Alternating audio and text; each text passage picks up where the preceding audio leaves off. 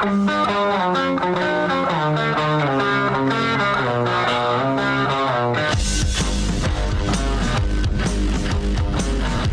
is The Big Show with Gordon Monson and Jake Scott, presented by Big O Tires. Stop by your locally owned Big O Tires for no credit needed financing and the best prices on winter tires. Big O Tires, the team you trust. This is 97.5, 1280 The Zone and The Zone Sports Network.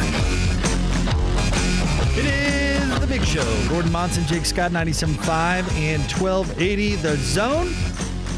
Jazz Blazers tonight. Don't forget, tip-off coming your way at 8 o'clock. Pre-game coverage begins at 7.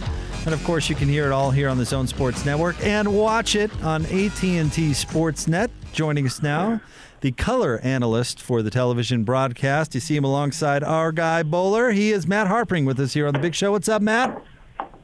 What's going on, guys? How are you doing today? We're great. Let's talk about how this Jazz team is doing physically, Matt. Coming off a game like last night where they really poured all the effort out there, and we can get into the details of last night's game, but how hard is it to turn it around and play the next night after an effort like that? I think it will be hard because a lot of guys played a lot of minutes. You look at Donovan played 41 minutes, Gobert 37, so Bogey 40, and then you put in a late game at that and travel. So it's going to be a little bit more difficult than a regular game for sure. However, when you lose as a player, the first thing you want to do is get back on the court. And, they're competitive players, and I'm sure they're looking forward to tonight's game to getting back in the win column.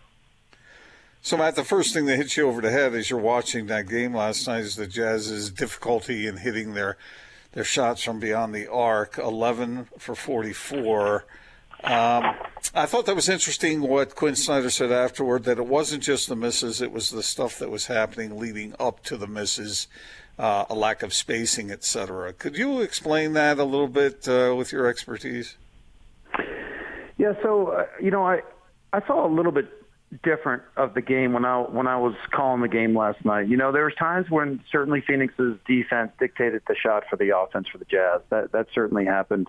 They took away the first offensive set, and then you had to go to your second and third options. With that, they were top block in the wings and then forced them to the baseline, so they took away the dribble handoffs. They were doing a few things to disrupt the Jazz. They were putting length on Donovan and Conley when they could. There's times when they switched when they could.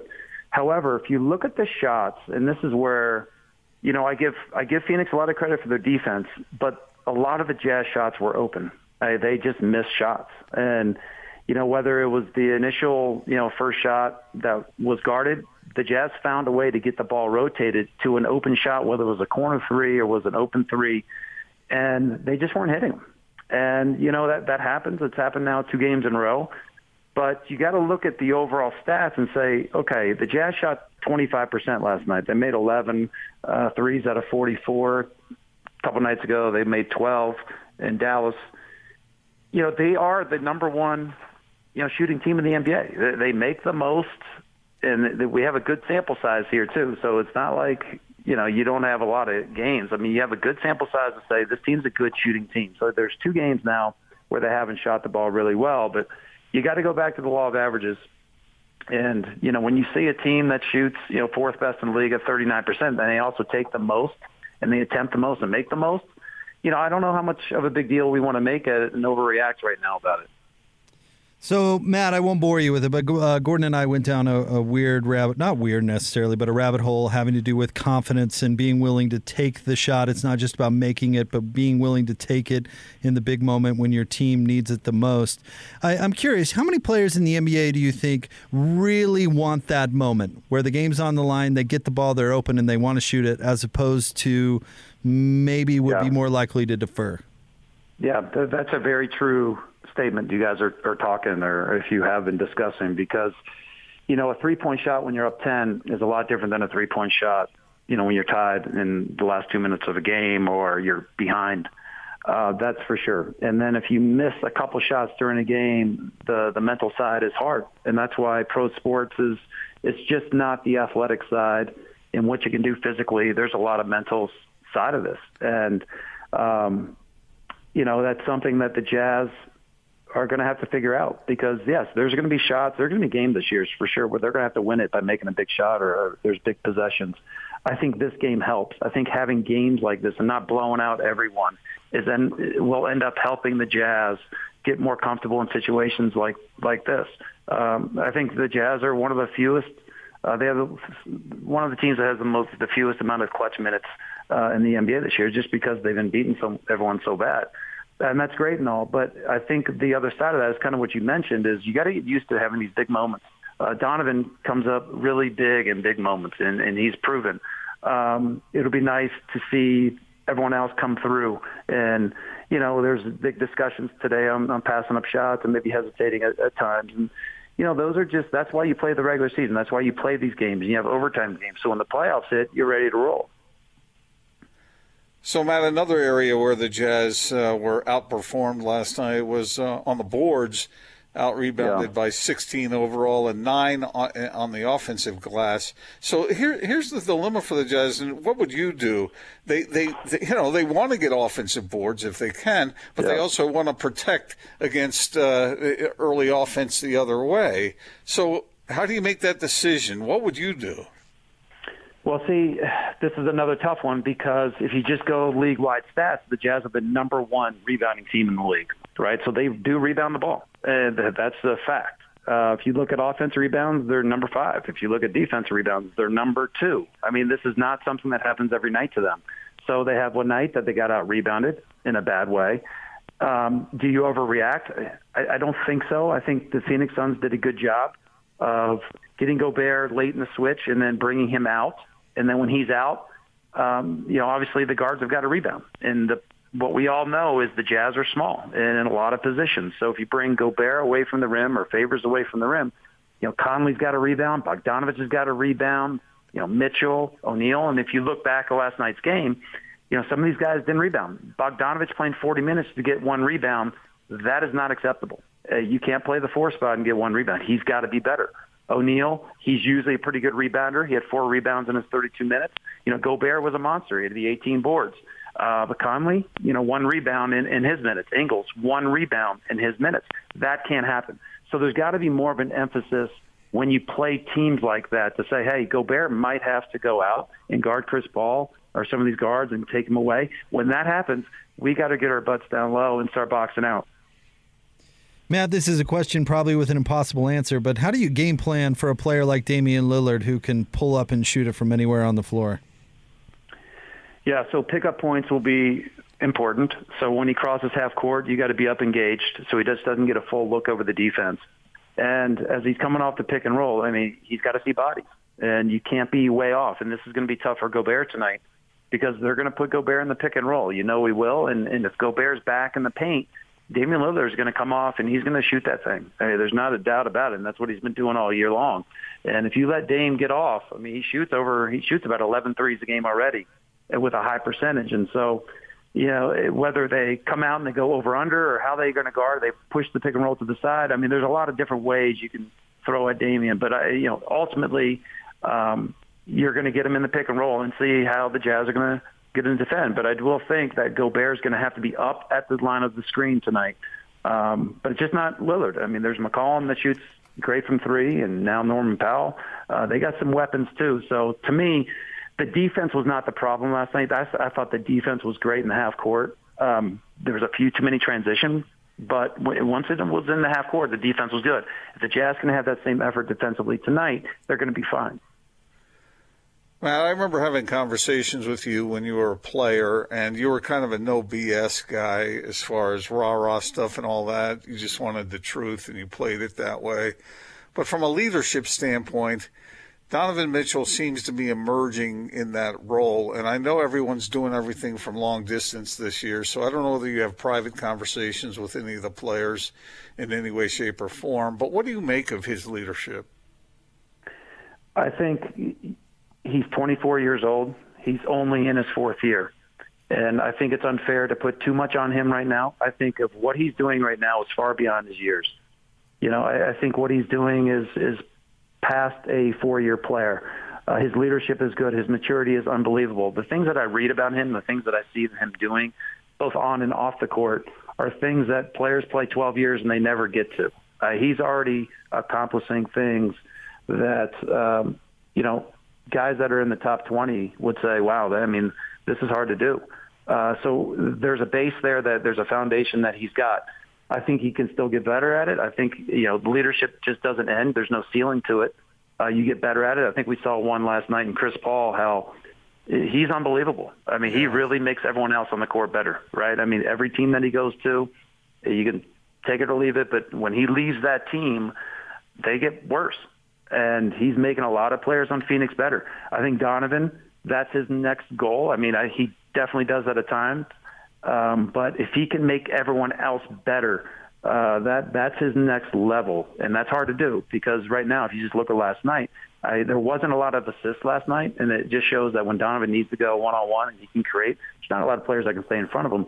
But there's also something to get your guys going. And, I had the privilege of playing with a guy named John Stockton, and he was the best I've ever seen at that. He would say, hey, you haven't had a bucket in a while. I need to get you going, because in the fourth quarter, we need you. So he will go and do something to get a guy a bucket.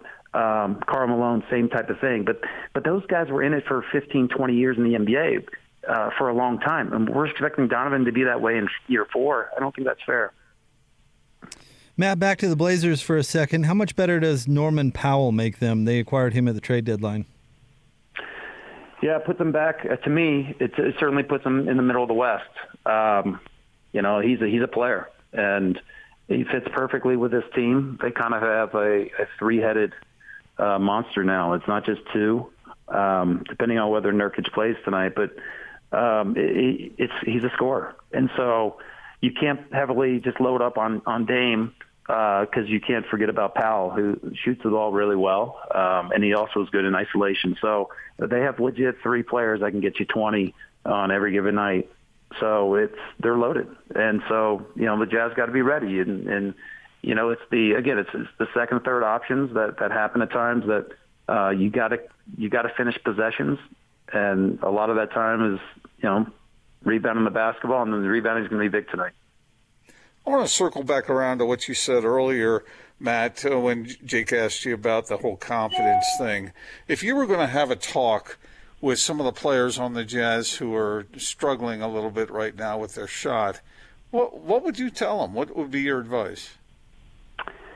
It's so hard. I remember having to deal with this as a player, because confidence is so fragile. And you think of these guys as like, oh, they're macho, they're in the NBA, they're pro athletes, and it is a fragile thing. And so it's delicate in how you got to bring it up. Sometimes, when people are, you've heard this for a while, when people are struggling at the free throw line, you just don't talk about it, and I think everyone is different. There's not one answer when it comes. Some people need just more reps. They need to get in the gym and they just need to shoot it out at midnight for 2 hours and then get their feel back. Some people need, a coach to talk to them and say, hey, you're great, and kind of lift them up that way. I was kind of a guy that, when I came out and missed the first couple shots, I was like, you know what, I need to get something easy. I'm going to go harder for an offensive board here. I need to see it go in, and I'm going to go attack like, my head's on fire, and I'm going to try to get something, whether a tip out, a steal, some deflection to get me in transition, get me in a rhythm shot. And so, it's tough if your first 3 shots are going to be, the 3-point shots, and if you're struggling, I'm just going to throw out Royce O'Neal right now. It's tough, because I think he's won for his last 19 maybe. So obviously he wants to see the ball go in, and I'm sure that he's beating himself up a little mentally, but it also goes the other way. Once that first one goes in again, that confidence goes sky high again. You're like, all right, I'm back. I'm hot. Is there a player, Matt, that you played with or against that had unshakable confidence? Like they could miss 10 in a row, but number 11 was going up? Yeah. I played with a lot, actually. But Allen Iverson was, the guy, it didn't matter if he was 3 of 20. I mean, the next one's going in. That's a hard mentality to get. Kobe Bryant had that mentality. When you guarded him, it didn't matter if he missed the shot. I mean, and that's the greatness on a level that not a lot of players can get to. And that's something you can't practice and you can't teach. I think it's kind of you're born with of a mentality that, I think Jordan Clarkson has a little bit of that, right? I mean, he goes and he shoots, and whether it's missing shots or not. I mean, he certainly thinks that next one's going in. And to have a long career, you got to have a little bit of that in you. Bogdanovich, same thing. He's got to have that where the next one's going in because he's a great shooter. There's not a doubt in my mind when I watch him shoot. The form's there. It's pure. There's nothing mechanically wrong with it. He's just got to have confidence in himself. And he's shooting the ball well. The last 5 games, he's shooting the ball much better. It helps when you have teammates and coaches around you, right, Matt, who encourage you to keep at it. Because let me see if I remember this correctly. I can't remember what I did yesterday, but I'm recalling these things you told me when you were a player. And tell me if I'm misremembering this. But I think you might have been in Philly. I'm not sure where you were, but you took a shot from and the coach was yelling for you not to take the shot. Yes. And how much? Yeah, Larry Brown, and how much that bothered you. And I thought, I think to myself, you've got to have encouragement because even though you're a confident person yourself, you need that from the guys around you. Yeah, it's tough because different coaches are a different way. And I played for a lot of great coaches. I played for some that were great and that, I didn't care for at times. And you just got to deal with personalities. And you're right, that story goes, it was in the playoffs against Boston Celtics at the Celtics. And I've been a starter all year, and I'm playing a lot of minutes and playing well. When we're in Game 1 or Game 2 of the first round of the playoffs, and I go down and I'm about to shoot a 3 from the corner, and Larry Brown comes running down and says, "Oh, don't shoot that. Oh, that is the turnover." I mean, I haven't even released it yet, and he's saying that. And so as a player, you're like, oh, my gosh. I mean, how am I going to make this? And he just had the set ways. I mean, there's systems, and especially back then, I mean, there were systems on who was supposed to get the ball on any given play, and you were, what option you were on that play. And so, we were very aware of who the number one option is and who, at that team for certainly let play a certain way, and the other guys weren't allowed to play that way. So the game's different now. Coaches are different. Quinn Snyder doesn't coach that way. I've seen that in him. He gives confidence to all of his players, and that's something that I think you're seeing this year because, the team does shoot really well. This is probably a question you get a lot, but what was Allen Iverson like? What's he like as a guy? He's real. He's as real as it comes, and there's not a fake part about him, whether it's political, whether it's in front of cameras, or whether it's in the locker room. He's a guy that when I played, I really enjoyed as a teammate. He fought, and he got to the ground. I mean, he hits the ground every single night. He bounced back up, and he played through pain. There was just nothing that would stop his drive, and I loved how competitive that guy was. And when we went to war, and that's the way he faced it, and when we went together as a team before a game, I mean, he would be our leader, and he'd be the guy talking in the huddle, and it would be like, hey, we're about to go in war. I love you guys. Let's get this done. And he would. I mean, he'd have your back without a doubt. As a player, is it frustrating to play with a guy like that sometimes? For me, yeah, at times, because you only get at certain games, you might get 6 shots. That's just how you got to deal. And so you got to find a way to help the team win. But I love the guy. I mean, he was tremendous. That's one of the reasons when people make fun of him for that practice thing. That was so ironic about that is that he gave – I remember talking to people in Philadelphia about the effort he gave night after night after night. And he gave that small frame, he gave everything he had. So for him to be tagged with that whole thing he didn't want to practice is kind of unfair. Very unfair. Got taken out of context. And, he has the biggest heart that you would want in an athlete is that guy. You mentioned he's 6 feet tall, buck 55, whatever he was. And, that's back in the NBA when they were hammering people and putting their hands on him. But he was just tough, man. He was tough as nails. I read a thing about him that he didn't like to travel with luggage, so he just bought new clothes wherever he went. There's a little bit of that. I mean, there's a lot of rumors with him that are true and false. But overall, I mean, he's going to go down and is going down as one of the greats of all time. Yep. One last question I wanted to run by you, Matt, is you said how much you liked Allen Iverson. What did you do in the cases when you didn't like a teammate or a group of teammates? I know you're professional and you go about your business, but is that hard to handle? There's only a few. And you, I guess as a player, when you grow up in sports, and I grew up in different sports, playing 3 different sports in high school and then through college, you kind of get used to just being on a team. And no team is perfect. And so you kind of just learn to deal a little bit with, maybe there's a guy over here that your personality doesn't mesh as well with this personality. But it's rare that once you get on the court, you don't have the common goal, because coaches can see that too. And so they need a chemistry where everyone's fighting for the same goal. Everyone's on the same game plan. You're running the coaches, scouting report. And so, maybe off the court, maybe you don't hang out. Maybe that's the case. But once you get on the court, it's very rare to where a teammate won't pass a ball, or you're so disgusted in the other teammate, you just won't get the ball. I don't know if that happens as much.